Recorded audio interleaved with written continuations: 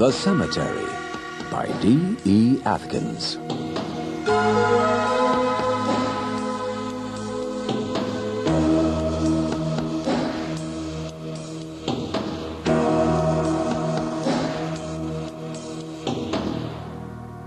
Cindy Moray turned from her mirror, shaking her ice-pale hair over her shoulders.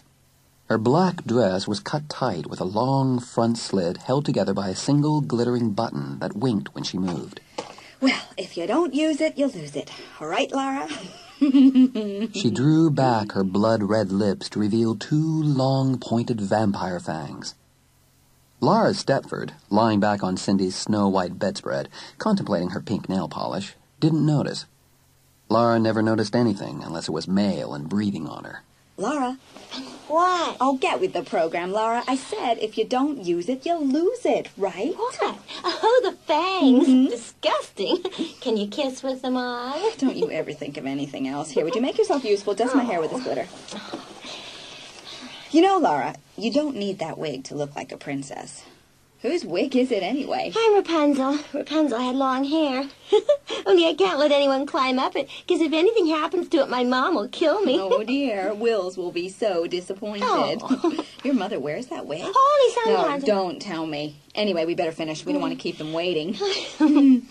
Cindy went back to her dressing table to put the final touches on her vampire look. Dade Walken and William Lawrence Howell would be arriving any minute. Her father would keep the guys trapped in the library, pouring out drinks and weird fatherly charm. And Wills, who was Laura's current entertainment for, the next 10 minutes, would drink his, making that polite, endless conversation that boys with names like William Lawrence Howell were so good at making. Dade, on the other hand, would say, "No, thank you." He was driving. But the truth was, he just liked saying no. He liked being in control. Cindy smiled. What would it take to make him lose control? Cindy liked to push people, see what she could make them do, like tonight. She had big plans for tonight. The Halloween dance was only a beginning. Rising, she stood in front of the full mirror, and Laura came to join her. The vampire vixen and the fairy princess stood together, smiling. Come on, Laura, it's Halloween. Let's party. Yeah, let's go!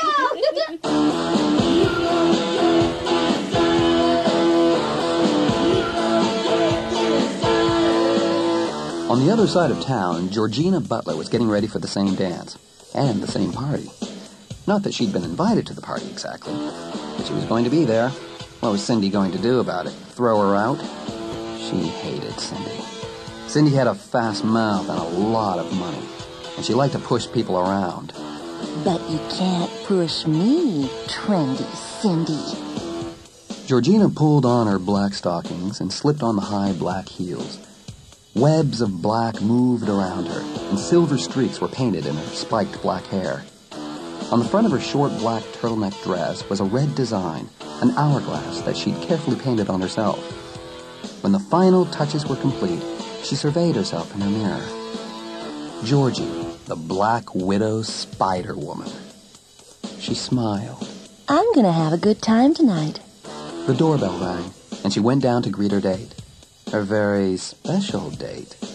Cindy was going to have a fit when she saw them together at her exclusive little party. Yes, Georgie was going to have a very good time.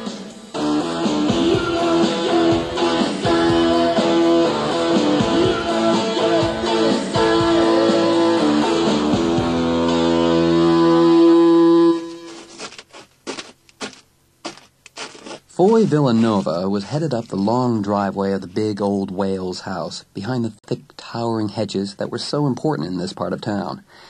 Very rich people kept very large houses behind those hedges, and with that kind of money, anything was possible. Like him and Jane Wales, except between them, the possibilities had kind of worn out. Foy and Jane had known each other all their lives. They'd done a little obligatory fumbling, but basically they'd come up just friends. Foy frowned. The trouble was, Jane might not want to be just friends.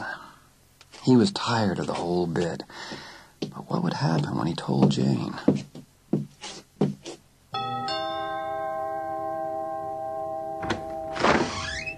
Good evening, Mr. Foy. Good evening, Hodges. The Wales family's elderly butler betrayed no surprise at the sight of the blond boy dressed in a long robe painted with magic symbols, carrying a necromancer's hat under one arm. Come in, Mr. Foy. Mrs. Wales is in the living room. I'll tell Miss Jane you're here. Thank you, Hodges. From the top of the stairs, Jane Wales watched Foy go by in the hallway below. Then she looked at herself in the tall hallway mirror. Dorothy, in The Wizard of Oz, her brown hair and pigtails. Was it too juvenile? Cindy said anybody with money could look good. But then Cindy just liked the way money looked. Charity Webster said Cindy's best color was the color of money. She'd said it to Cindy. Jane had been paralyzed. Cindy had a knack for bringing out the worst in people somehow, and it made her powerful. Jane mused on this as she stared at herself in the mirror. I'd like some power for a change. I'm tired of being in Kansas. What I need is your basic tornado. Some action, baby. Miss Jane, Mr. Foy is here. I left him with your mother. Thank you, Hodges. I'm coming now. Oh, I will have a good time. I will. Rick Carmack was pleased with his costume. It was classic Rick. A psycho Santa Claus in a blood-spattered suit with a plastic axe to go with it. It had the maximum shock effect. Even his old man had flinched a little when he first saw it. Oh. What's the matter, Father? Never seen any blood before? Rick's father always kept an automatic smile on his face, like a permanent grimace. It probably came with being a mortician. Rick's father was sort of the McDonald's of the funeral business. The whole thing made Rick nervous. Everyone thought he was a big jokester, a party animal.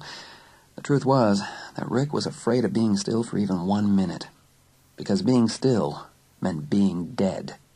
And Rick had had his fill of death.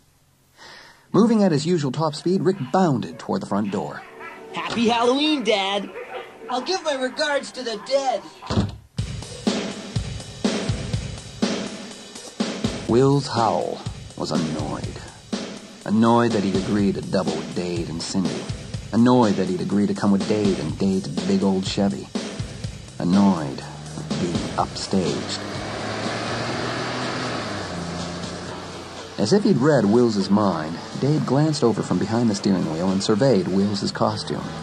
Very original, Wills. Hey, at least people will know I'm Freddy Krueger. Yeah, that's so right for you, Wills.